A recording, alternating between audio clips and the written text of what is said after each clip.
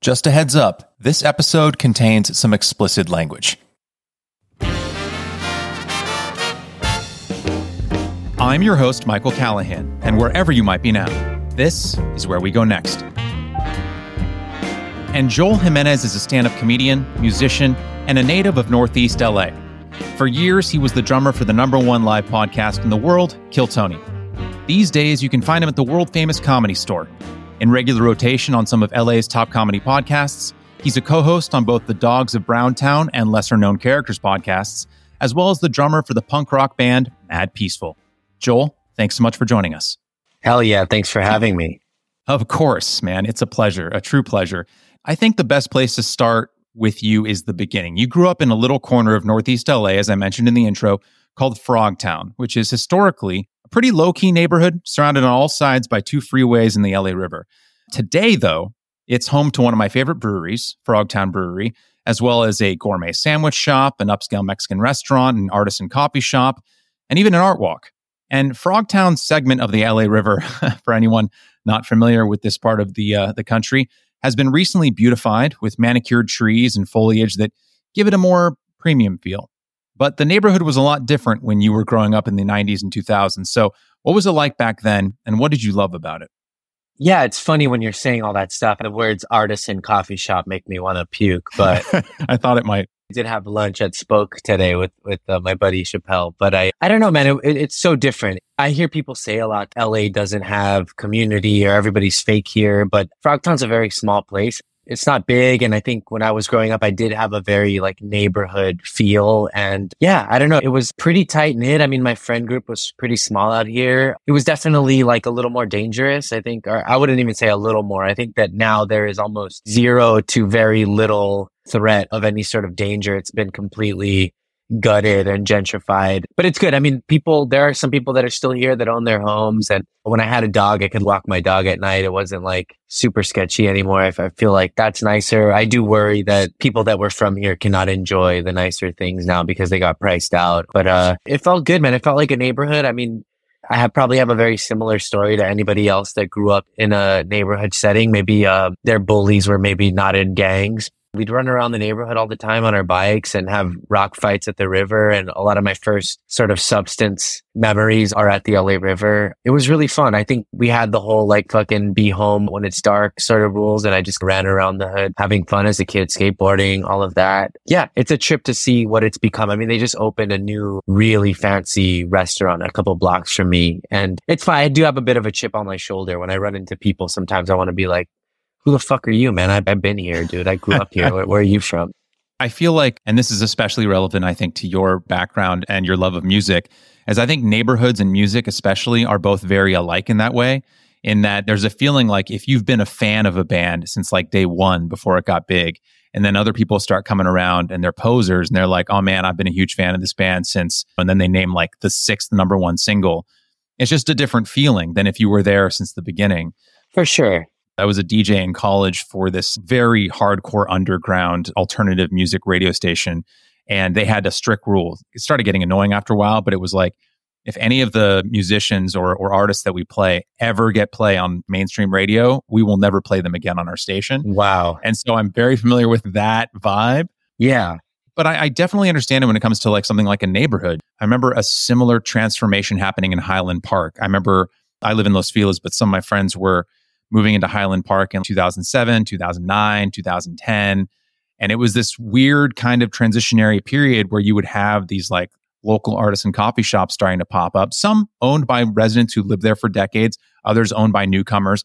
On that same street, you'd see dudes who were clearly in gangs just slow riding down the streets. It was this weird mixture of the old and the new.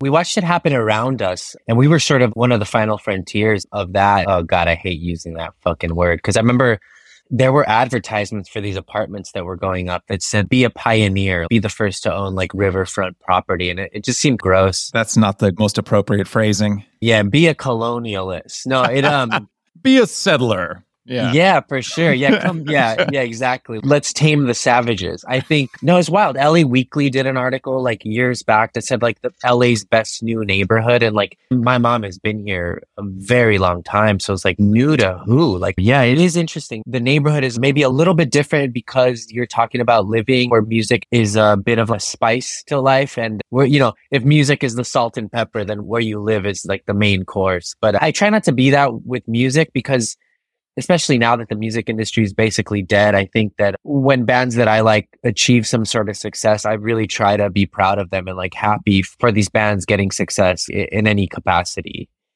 Yeah, I hear that. But I get it. I'm still guilty of it. It's impossible not to gatekeep at some level. It's just about finding a balance. Yeah, it's hard when you see like models on like a magazine cover wearing like a Black Flag shirt or something like that. But also it's like, it's cool because these bands have become so much a part of the zeitgeist that they are like in just your regular everyday thing, that I don't know, even if it's just the logo or whatever, there's something about that band that is, even if it's just the buying into the cool factor, there is something cool about that.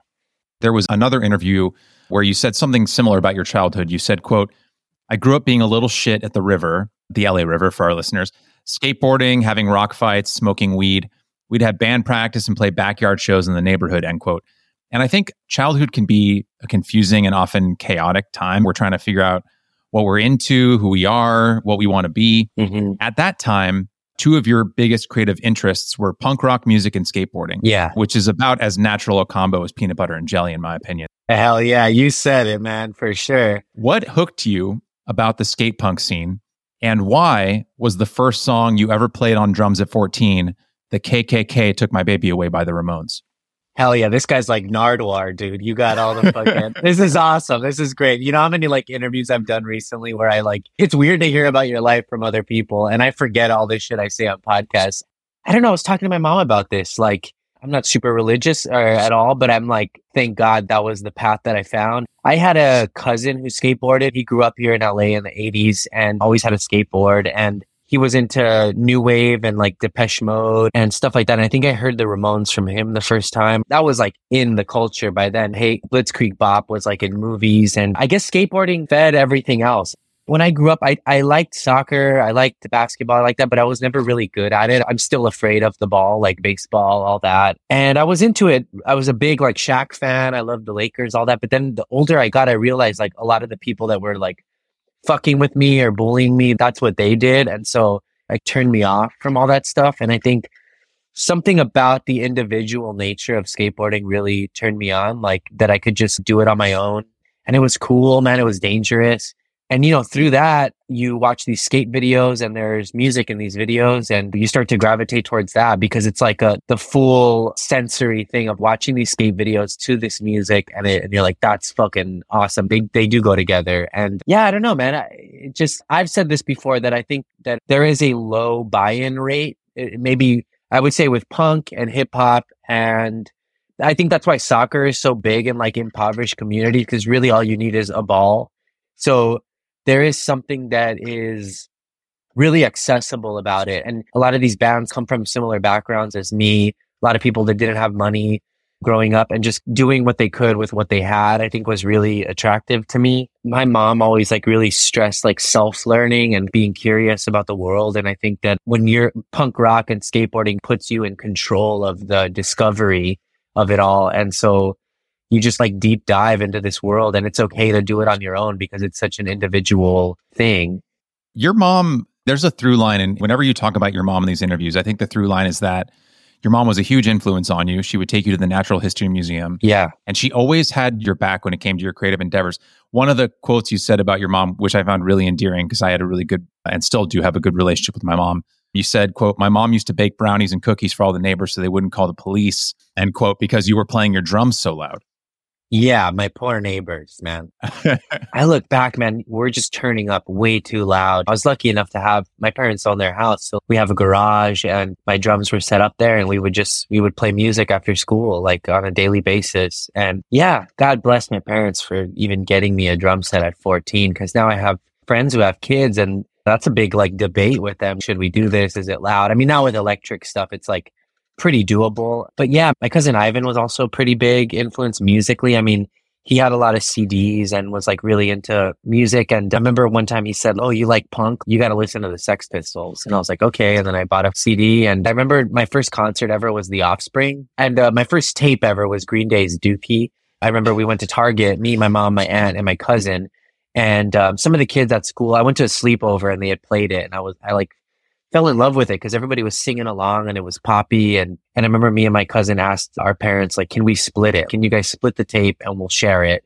And I think I eventually just commandeered it and it became my tape. Then when The Offspring came out, I think Pretty Fly for a White Guy was probably the first. I was listening to K-Rock a lot as a kid, and just something about it, maybe the humor, the sort of... And it was a great music video. Yeah, for sure. Very funny and didn't take themselves too seriously. And I went to see them at the Universal Amphitheater, and my cousin Ivan and Aaron were my chaperones.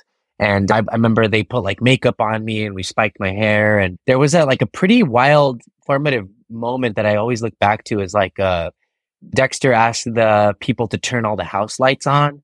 And so house lights go up and I turn around and I'm looking at the audience and I see a bunch of Dead Kennedys logos like scattered. People had Dead Kennedys shirts on, and that logo really grabbed me as a kid. I was like, what's that? And I'm pretty sure I bought a Dead Kennedys shirt before I had ever even heard the band because I just thought it was what you wore if you were like in that world. I was definitely a poser, but it was something about it. The images and like even to this day, I mean, like you see the power of images with like Shepard Fairey and Obey and all that, like, and even advertising at a more insidious level. It's like you see these things and something about these simple designs that just grab you, man. I don't know what it was, man, the aesthetic of it all. I don't know if it's skating. It's hard to really crack the egg open and find the true path of it. But I've said this before, is if I would have listened to maybe Rush for the first time when I started playing drums, I probably would have quit.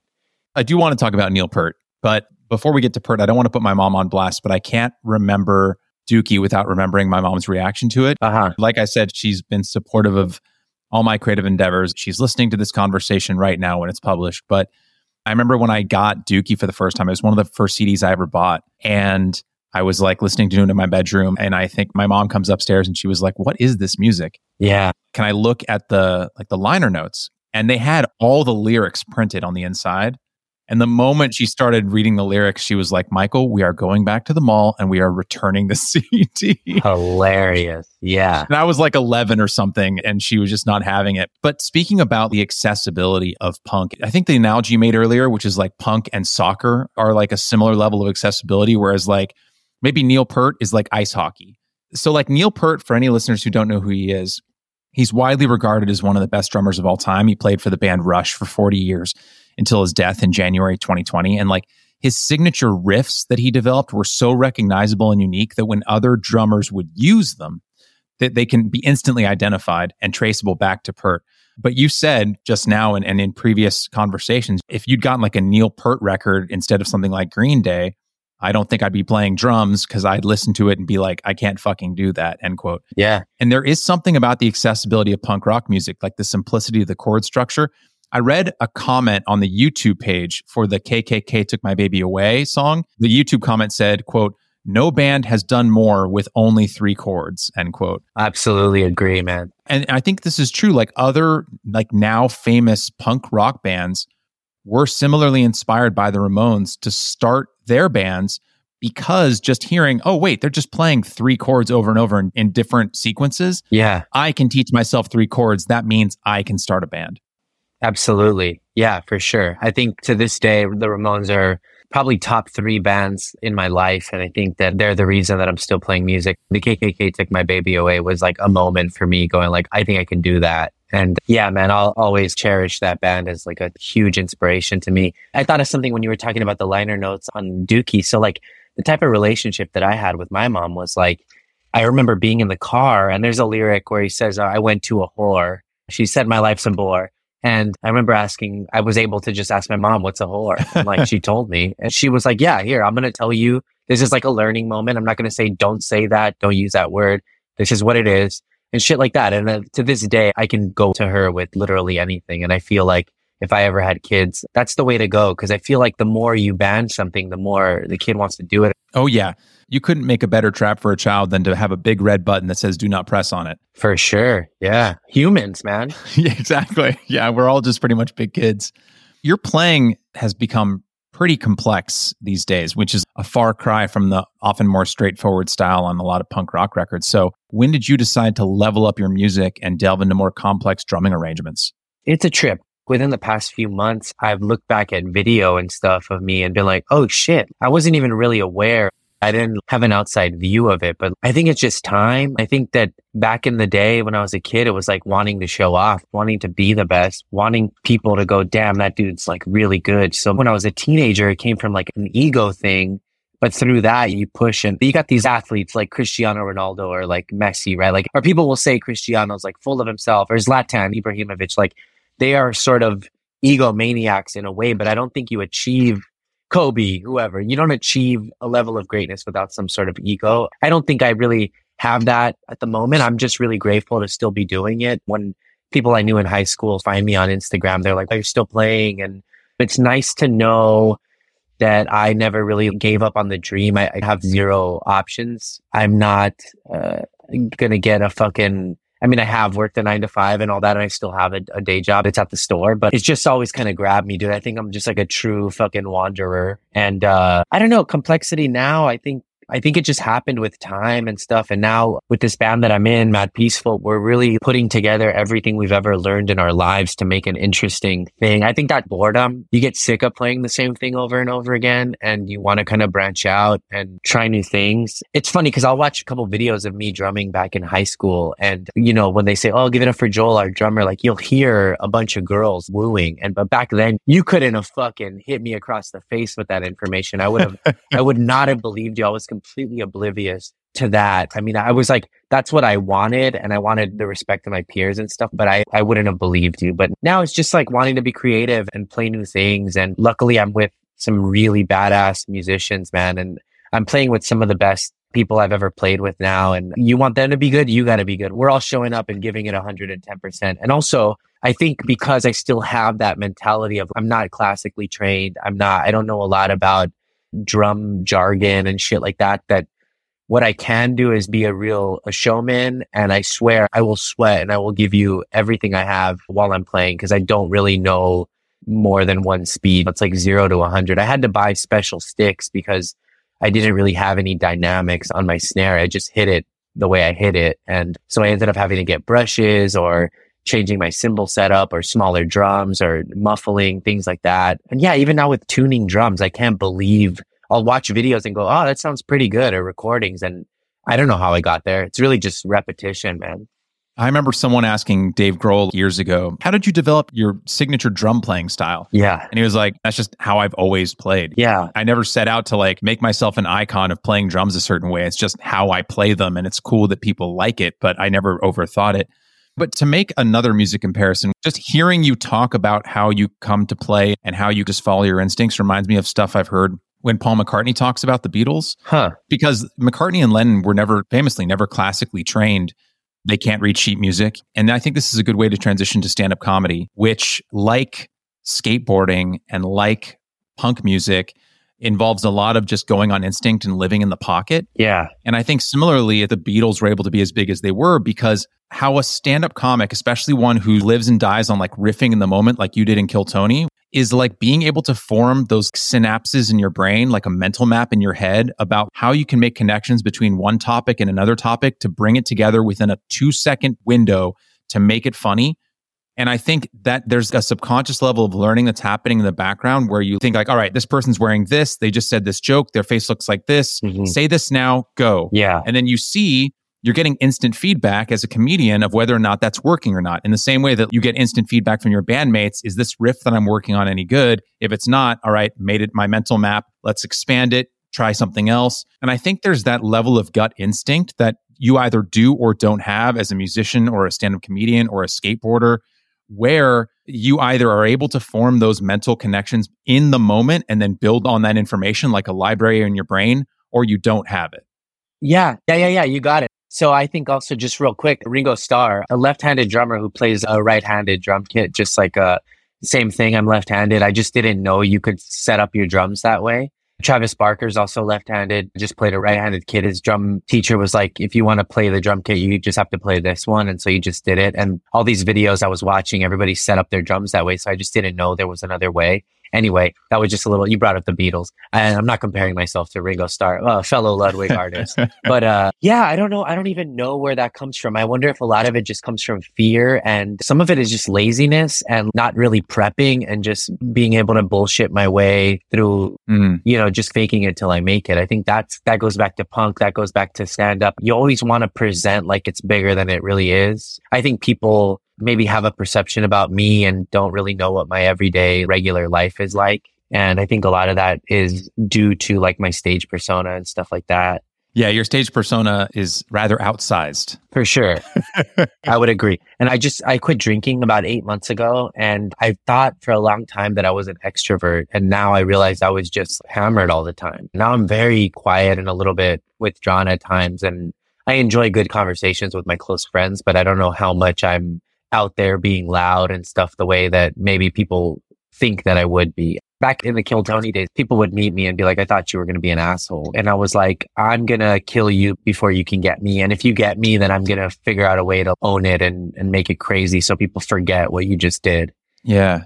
Speaking as someone who, I wasn't necessarily a quiet kid growing up. I was a very extroverted kid. I loved raising my hand in class. Yeah. The way that I learn is by asking a bunch of questions and being really involved. And especially with a big curly afro and red glasses and braces with rubber bands that I would change depending on the holiday. So when it was Halloween, this was in 5th grade, I'd have orange and black rubber bands on my braces. I would have probably made my life easier if I just would have painted a target on my back and said, bully me. Yeah. Because that's pretty much exactly what happened.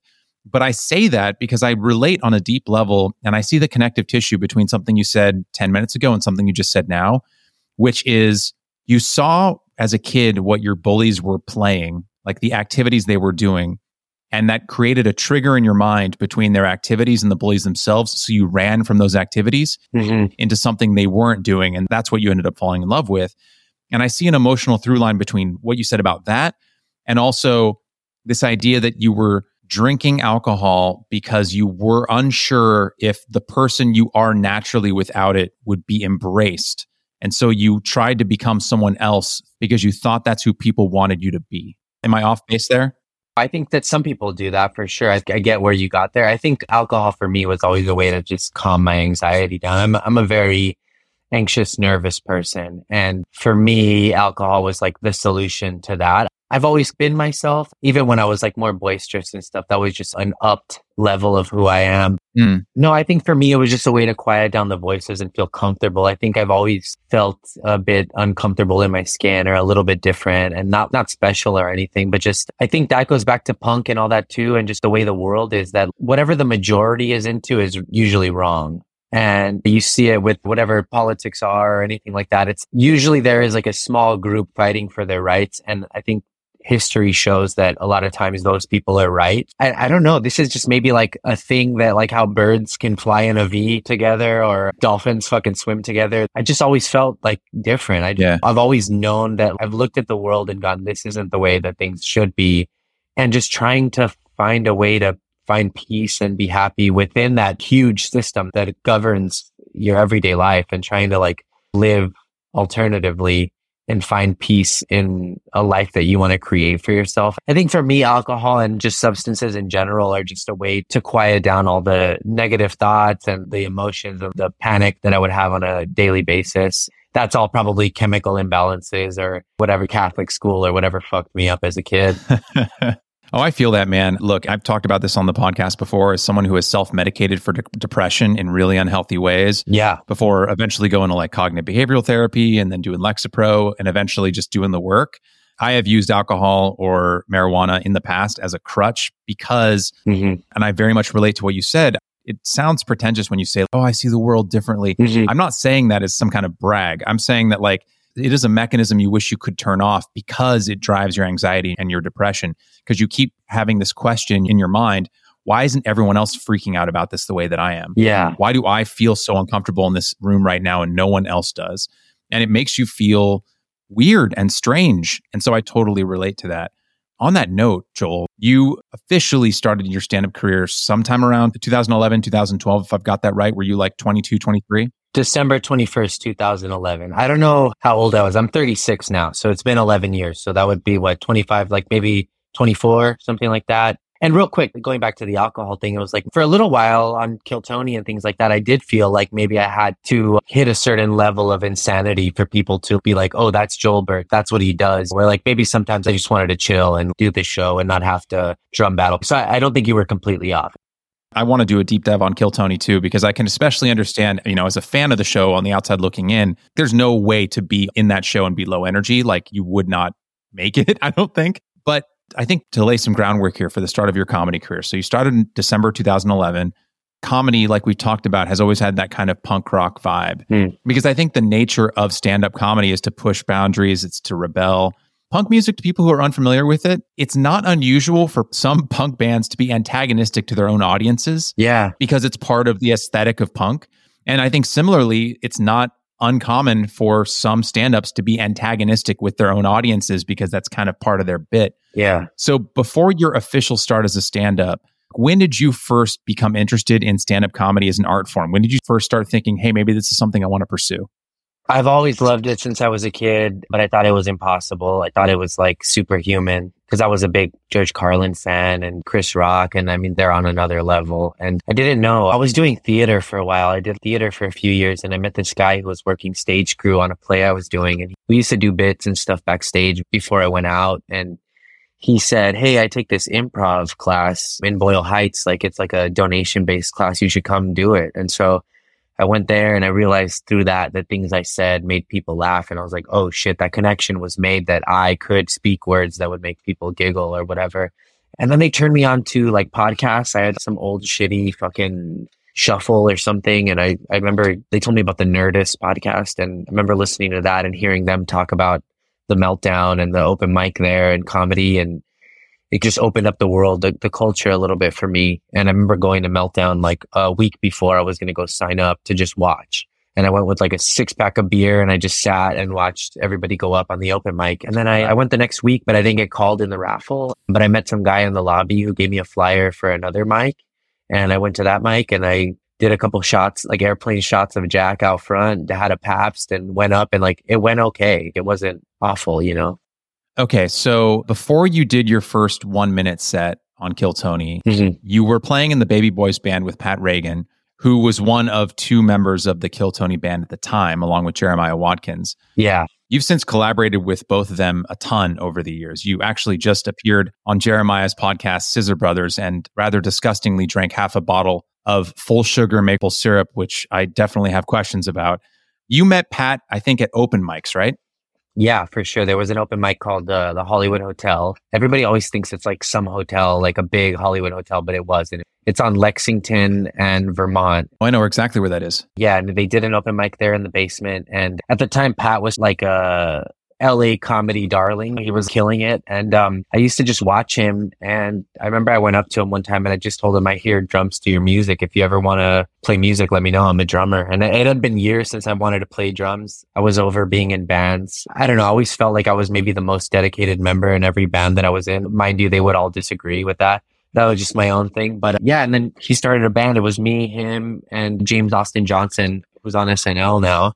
And we just started playing these songs. We got together. I like auditioned and then, yeah, we started playing. We played a couple of shows, mostly like a big portion of LA alternative comedy scene would come out and support. And yeah, and then we just started playing. And I think Pat had got into the store somehow and he was doing warm-ups at Roast Battle, which is a show at the Comedy Store. And he would always tell me, oh, you got to come to the store. Like, you got to check this place out. And I didn't get my license till I was 30. So the store was like a world away for me because a bus would take fucking forever to get there. But I started rolling with him. He would like pick me up and I'd go with him and hang out. And then I guess one night he had a pretty great set at the Roast Battle and Tony was there and Rogan was there and Red Band.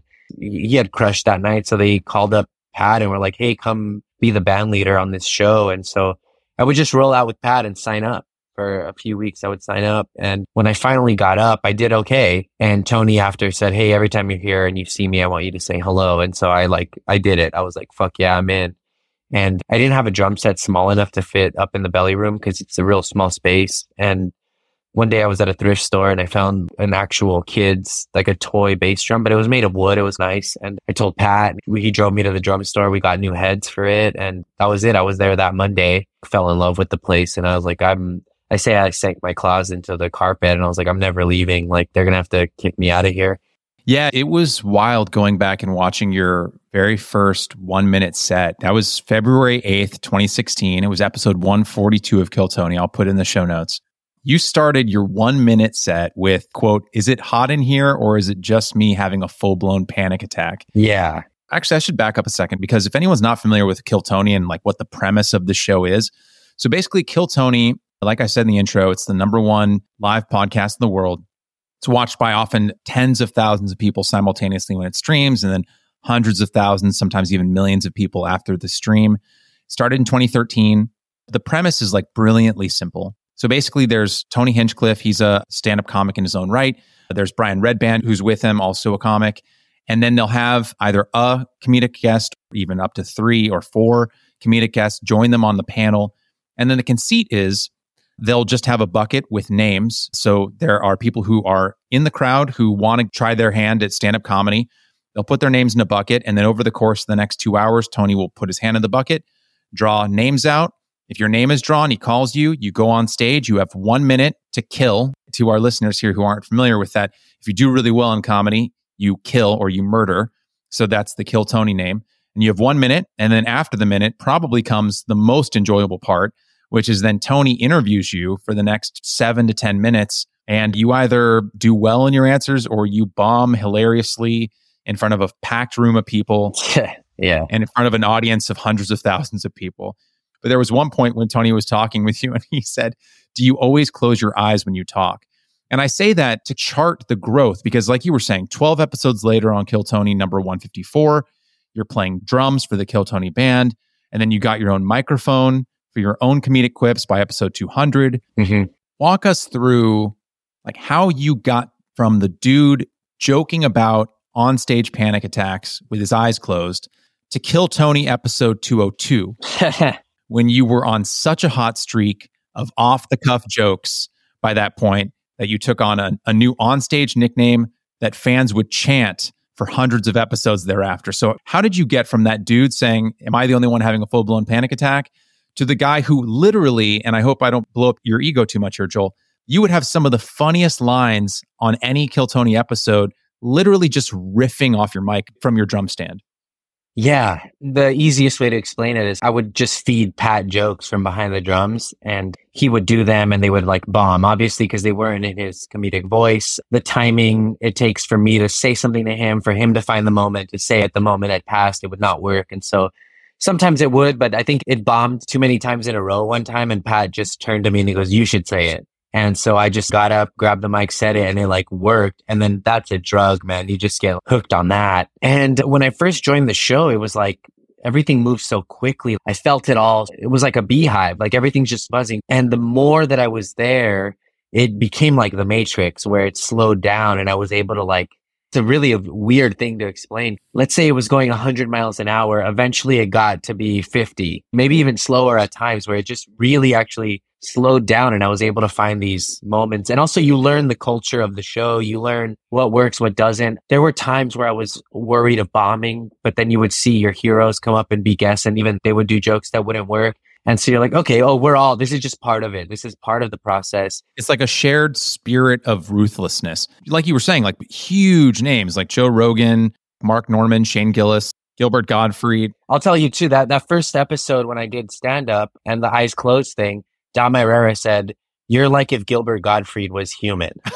And I'll always remember that, man. It was like wild. And then I got to meet Gilbert in New York and it was really incredible, man. I got to be in a green room with the guy and me and Tony went to go get him a sandwich and all this shit. And yeah, I don't know, man. It's a trip, dude. I think what it is, it's like positive reinforcement. Like when you're training a dog, it's who the fuck doesn't want to hear their name chanted or be like, yeah. What's funny is now in my stand-up, I'm really trying to believe in myself and realize that I do have that safety net of a quick thinking brain, because when you're in the moment, you don't feel it. You guys see the moment happen and then you hear the quip, but you don't realize the fucking mental anguish and turmoil that's going on in my mind, like a little rat running around. What's the joke? Figure it out. Okay, and go. And you just throw it out. And if it works, it's great. I think it got better when I got my own mic because, again, there was a timing thing. And when I first started, people would see me stand up. And so now there's this expectation. And so once it became immediate right to my left, I was able to just lean in and shorten the path. And that helped a lot. And support from Tony and Brian and everybody telling me that was good or whatever. It really is just positive reinforcement and wanting to belong. Like these guys, these people like me. And yeah, I mean, I had a moment in Ireland where I was like almost taken aback and I sighed really loudly. And Tony's like, "Are you all right?" And I was like, "This is crazy." Hearing a bunch of Irish people say Joelberg was a trip, man. Yeah, so a few things to note there. Again, for our audience who might not be familiar with Kill Tony, and that's the interesting thing about the age of the internet is that something can be legitimately huge, but also niche at the same time. If you're a fan of especially the LA and I guess now the Austin comedy scene, it's impossible not to know what Kill Tony is. But then the country is humongous. It's 340 million people. So I would say this to anyone who's listening to this episode right now. One, I'm going to post some compilations of Joel's best riffs and roasts in the show notes, along with a couple full episodes of Kill Tony. I will tell people, this is fair warning, this podcast is not for the faint of heart. There is a lot of inappropriate humor, a lot of humor that many people would find offensive, but that is known when you enter and you're in this area and no one takes offense at the jokes. So just understand that. I go back and I cringe at some of the shit that I said, like in the moment as a character or whatever. There's stuff I probably wouldn't say nowadays, but I was in the mode. Oh, for sure. And just to make special note of something that you said, like watching some of these old streams, it's like when you nailed it, like the positive reinforcement you get from the crowd and folks like Tony and other comics, I have to imagine was like a drug. But it's important to say this was not some kumbaya setting. When you or anyone else was like late with a joke, like even 5 seconds late, or like the joke just didn't land, you would be ripped for it. For sure. So it wasn't just this thing of just positive reinforcement. Even when you were on fire, there had to have been something in the back of your head that said like, any moment I could bomb and that's going to bring my joke riffing to a halt. Yeah, and it happened quite a bit. I think that the more it happens, the more you become okay with it and you can scream about it. Or I remember I would just yell fuck or something like that. Just to, I don't know, you learn how to deal with it a little more gracefully or at least be funny in the fact that you failed. But yeah, it's terrifying, dude. A lot of it is fear and fear is a great motivator. Oh, I can imagine. To call back to something you said earlier about how you try and keep the accomplishments you achieved at Kill Tony in mind when you do your own stand-up. Worst case scenario, Joel, you could always go up as Ski Mask Pete. I thought you killed with that mask on. That's right. Yeah. That was actually what's funny is that was a good friend of mine. His name's Joey. He was a comic. He quit comedy. He moved. And right before I went up, I got the idea. I was like, I knew his act really well. And he just sent me one of his set lists. And I was like, I'm going to do his jokes. And because I figured it was far away enough from my regular voice to sneak under the radar a little bit.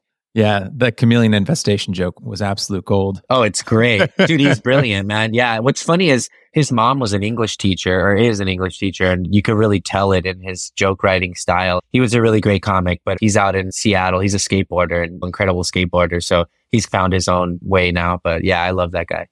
Again, for our listeners who might not be familiar with Kill Tony, saying that Joel was the drummer for the Kill Tony band is like just totally underselling it, because as we've talked about here, the band in and of itself and the members of the band were characters and comics. Again, some of the funniest lines were coming from folks like you and Jeremiah. And you guys got into this tradition of dressing up as a different set of characters every single week after week. You had this line that I thought was really insightful from a narrative and a character point of view. You said, quote, "The characters I would do that fell flat, I realized is because they didn't have a point of view. So understanding Jolina's point of view, I thought really made me feel more comfortable in the character. I didn't feel like I had to think of jokes. I just knew how she would react to certain things," end quote. So I'd love for you to expand on that idea of really fleshing out a character and then letting the character's POV be the humor.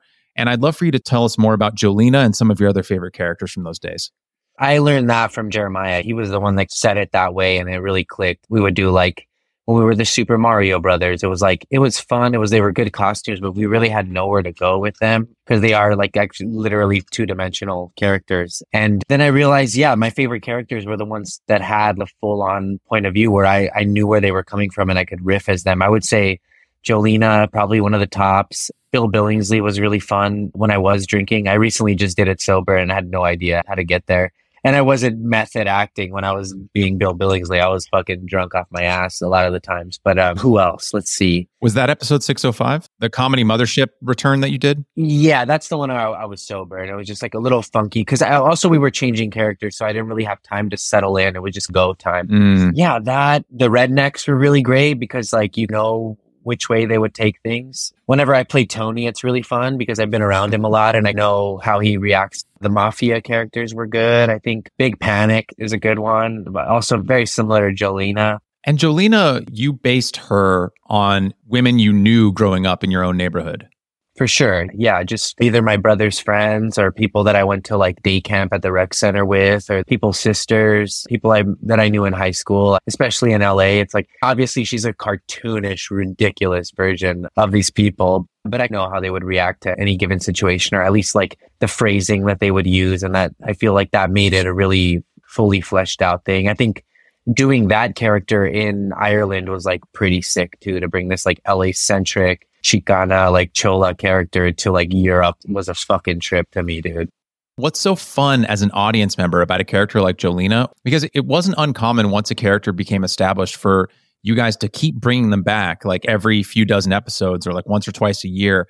And so what's great is with a really well thought out, fleshed out character, in a way, you're training the audience how to anticipate and how to react to what they're saying. Because once you see Jolena for a couple hours or a couple episodes, when someone else on the stage says something, oh, Jolena is going to react this way to what they just said because I know Jolena this well. Yeah. And so some of the humor is in the anticipation, waiting, knowing that Jolena is going to react a certain way. One of the ways to build suspense is not to just show an explosion going off in a building, but to show the audience the bomb ticking under the table and then letting the conversation play out for 10 minutes while the audience knows the bomb is there. And comedy, I think, works the same way. Jolena is the bomb underneath the table. And so you're just waiting, watching. So when someone's on stage and Tony says something or one of the comics says something, and Jolene is going to have a POV about that because you've watched her 4, 5, 6, 7, 8, 9, 10 hours already.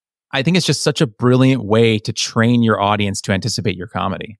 Yeah, I think with stand-up too, it's great because when people don't know your voice, you're spending the first 5 to 10 minutes explaining your voice and who you are so that they'll laugh at the rest of your act, because if they don't know where you're coming from, they might not get it. And so that is a bit of an advantage that maybe more well-known comics have, is that come their second special, they don't have to spend the first 10 minutes saying, this is who I am, this is how I think, this is why this is funny. They can just start talking and people already know where they're coming from. Say Theo Von or Chris Rock, all the greats, man. Everybody, Marin does it really well. It's now we know that Marin is this way. This is his comedic voice. And so he doesn't really have to spell that out anymore. He can just jump into the meat of his act. And it's funny because I've been doing stand-up now 11 years and people still think that I'm just new to it because they thought I was just the drummer on a show. But I'm still in the realm of showing the world what my comedic voice is. And I think it's going to take a while because until you have any sort of like success where people have already seen your act and stuff, then you get a bit of that privilege. It doesn't make it the writing or anything any easier, but I don't know, maybe it does. Maybe it flows out a little more because you don't have to give as much setup. Is that a double-edged sword? You become famous or well-known for being part of either an ensemble or being part of a larger entity like Kill Tony, and people really come to love you and associate you with that show.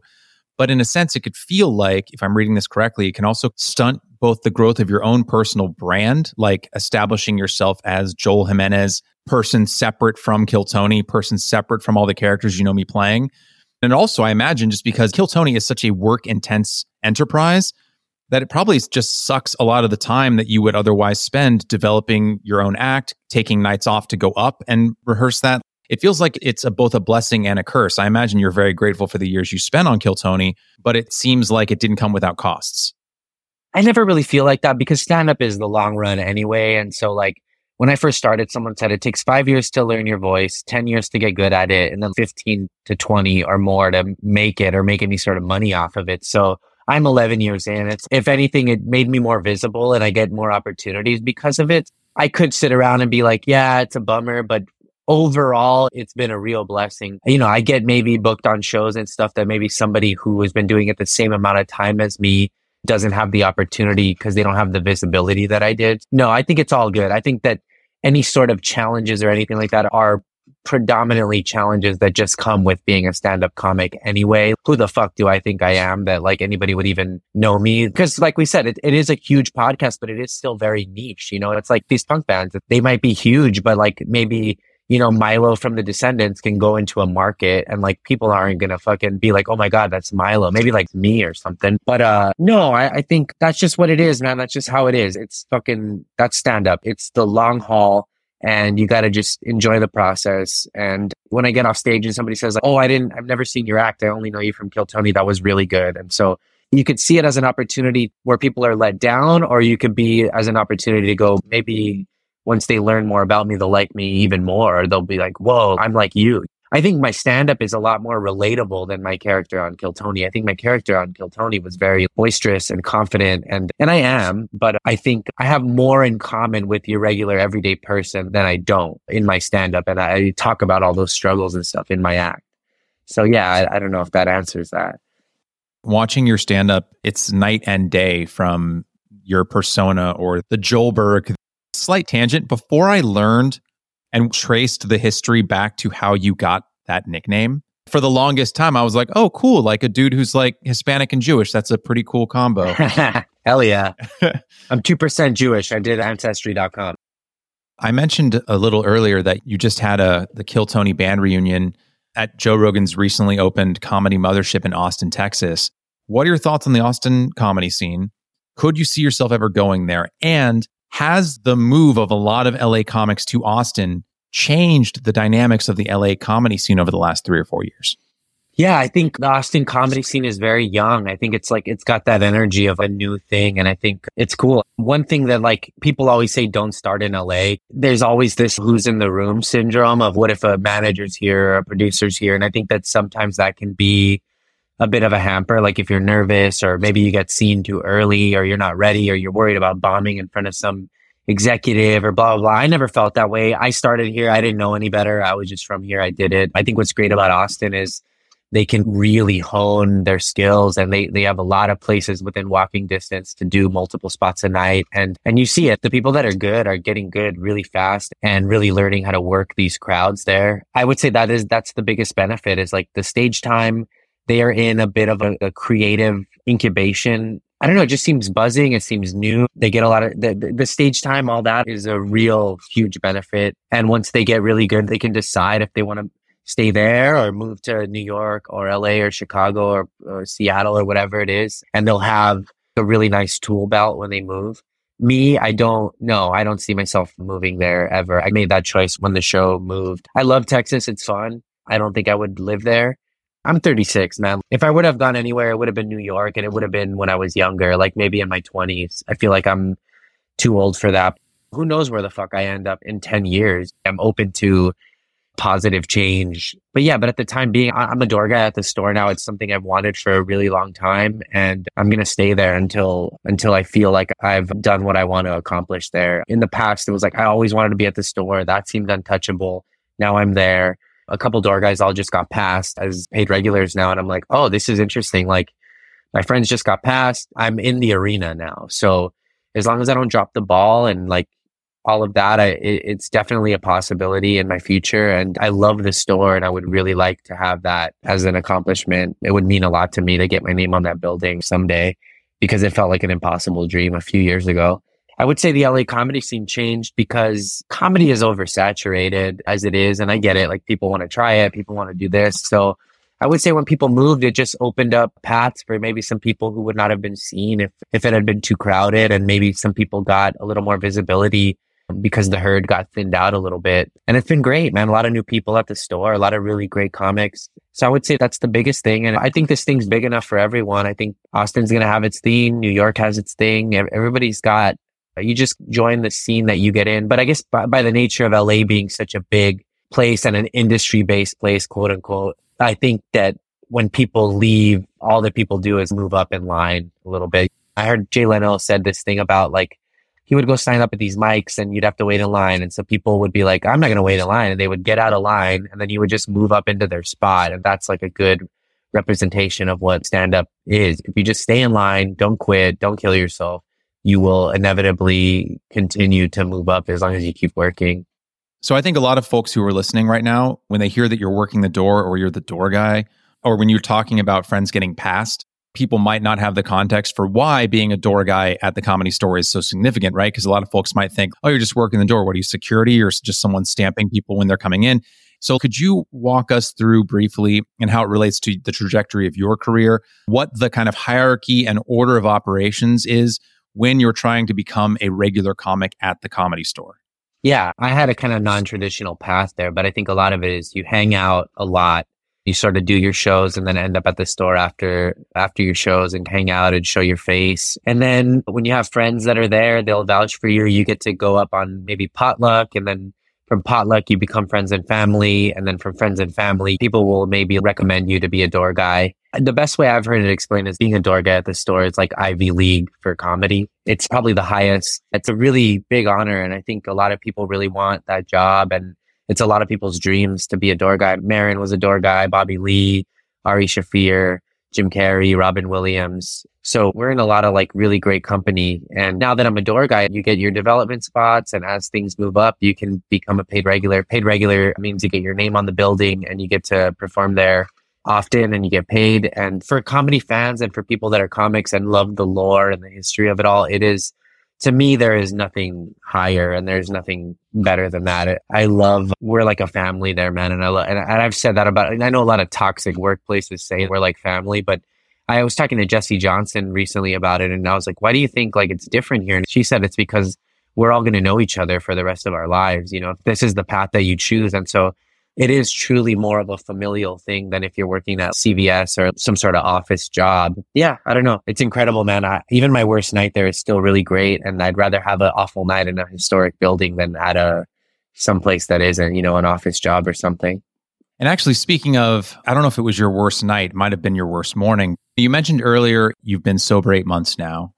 On the topic of alcohol, you said on the Sizzler Brothers podcast, which is co-hosted by your friend Jeremiah Watkins and also Steve Lee, who's affectionately known as Stevie Weeby, you said, quote, people would ask me, what do you like? I'd say all of it, end quote. And you're referring to alcohol. Yeah. Can you talk us through the event that led to you getting sober? You were hosting a potluck at the Comedy Store. And for our listeners, that's their name for open mic night. Your name was on the marquee. This is something you wanted for 10 years. And you finally got it. And then you woke up the next morning. Can you walk us through that moment when you woke up? Yeah, I mean, I always had those sort of mornings with alcohol. It was like, and I'm not like a crazy drunk. I don't get into fights. I'm very loving. I'm not like, I don't go to jail. I didn't do anything crazy at potluck either. I mean, I got into my boxer briefs, but that's normal for me. It's just full on panic, man, like sweaty and just a really intense worry. And when I woke up that morning, I had sort of been reevaluating my relationship with alcohol for quite a few years now. And I was like, oh, I'll drink when it's a celebration. Then everything becomes a celebration. And I don't know if I know how to do that. And at this point, who knows? I might go off the rails and you might whatever, but I don't know if I'm willing to risk it to see if I can drink like that or handle it. I think it's just, you wake up with an intense fear, man. Intense fear, worry, sadness, regret. What did I say? Who did I talk to? What did I do? And also, that mixed with these visceral physical feelings of like your heart racing and feeling like you're having a heart attack. And I was in the fetal position, man. And I couldn't go back to sleep. I was really worried. I ended up like taking a Xanax to go back to bed. And I remember just waking up, not being able to look at photos of my name on the marquee or any sort of like Instagram things about me hosting. And I was like, why am I doing this to myself? This seems like self-harm at this point. I can cut this out. It was tough. It was tough for a long time. I'm not really triggered by people drinking around me. I was really triggered by comedy green rooms because of the fear. I would get in there and I would just order a double vodka soda and just start melting away those like panicky feelings. So I had a bit of a moment at Rogan's Club because the green room's so nice and there's like alcohol there and I was away from home and I was like, is this the time it happens? And I just saw a cigar on the table and I was like, can I smoke this? And they said, yeah. And so I just hit the cigar and I was fine. I was like, okay, this is enough for me right now. And I don't know, man, honestly, my life has been probably the best it's been in the last, life is tough for everyone. I'm not saying it's perfect, but I find it easier to regulate my emotions. I find that my relationships with people are a lot better. I'm not waking up completely depressed. I used to go to the hospital with panic attacks back in the day. The day we were leaving to England, I went to the emergency room because I was freaking out, man, at such a crazy level. And there was no way to pull out of the tour. You make these agreements and your flight is booked and people are counting on you. You're part of a team and there was nothing I could do. And that was like a really scary moment. And now that I look back, alcohol was fueling a lot of that. Like now I'll panic, but I can breathe my way out of it. But when I was drinking, it was like, it would grab a hold of me, man. Really dark, man. Like I was never suicidal, but it got, I would say, a very thin line away from willing to do anything to make that fear and pain and anxiety stop. I'm scared of death. So I don't think that would ever be an option for me. And I have my mom and I have a lot of really good friends that were there for me and in those times. And I need to get into therapy soon. That's my next. I'm sort of like, this last few years has been me becoming an adult in a way. I just got a bunch of dental work done. I'm almost done with that. I'm just tackling these things piece by piece. But yeah, I don't know. It's been great, man. I think I'm addicted to nicotine, but that's fine. It doesn't make me sad. And I think that it's damage control at that point. It's overall the gifts that I've received these last couple of months has been really great. And I know that if I stay on this path, that life will continue to bloom for me. Yeah, it's been good, man. I think today might be my 8 months. I'm going to check this calendar I have, but yeah. Well, that's fantastic, man. Back in 2021, this was before you got on the path to sobriety, in a video series on YouTube called Relentless Ones, you said, quote, "I would like to be in the moment more. I want to smell the roses a little more. Get up, have my fucking coffee, and let the sun hit my face. Hopefully everything will come with that," end quote. So my question now is, as Joel looking back on that guy who at the time was still drinking, where are you with that goal now, sober in 2023? And how are you working on being in the present? And what are some things you've been doing to stay grounded and in the now? Oh man, damn, I got a little emotional when you said that. I think that's something I really want. I strive for that peace and have a happy, healthy life. I think hearing you say that right now is like, it has been like that lately. I think I have been letting the sun hit my face and enjoying life, staying sober, telling your friends you love them, being a part of projects that you're excited to do, really working your craft, we're about to record on the 5th and 6th of May. And I'm like really looking forward to that and looking forward to all these sets that I have and the new podcasts I've got. And yeah, man, the bigger your world gets, the smaller you need for your everyday life. So just, yeah, I don't know, checking in with friends and trying to eat better. I do jujitsu a lot. I've been getting tattooed a lot. You have to stay out for at least 7 days, but it's always there. Working out, eating good, exercising, being around friends. I think now that I'm not drinking, I'm forced to be in the moment because as much as my mind races, there are times where you have no option but to be where you are because you can't numb it or anything like that. But yeah, trying to be a good person and just help other people when you can and being grateful for what you have. Yeah. But I think if I just keep pushing on this, I might be able to reach where my most constant place that I am mentally is calm. I would really like that.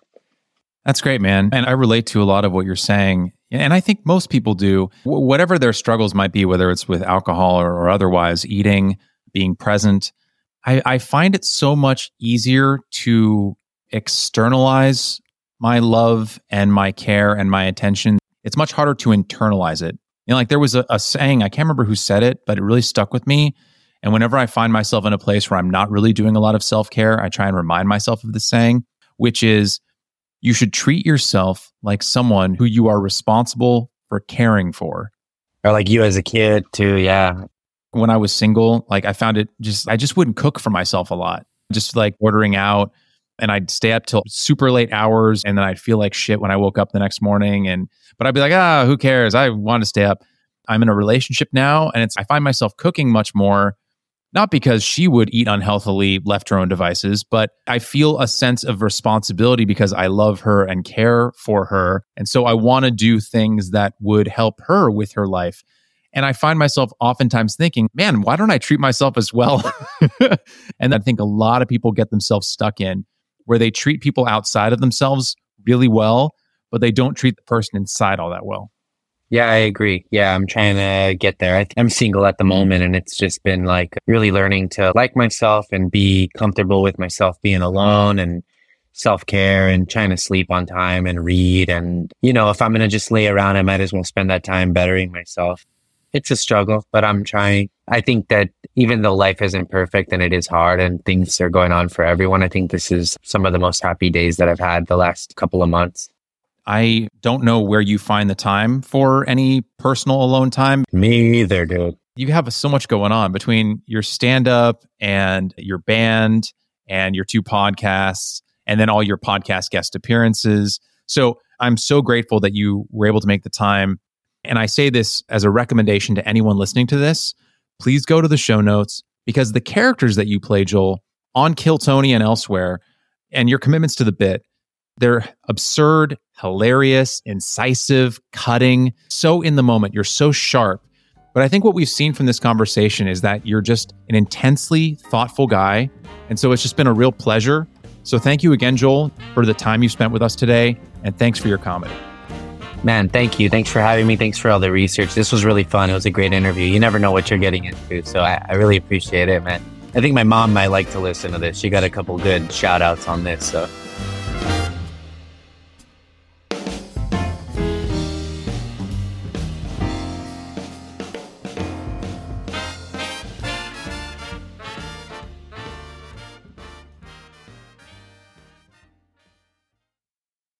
Hey there.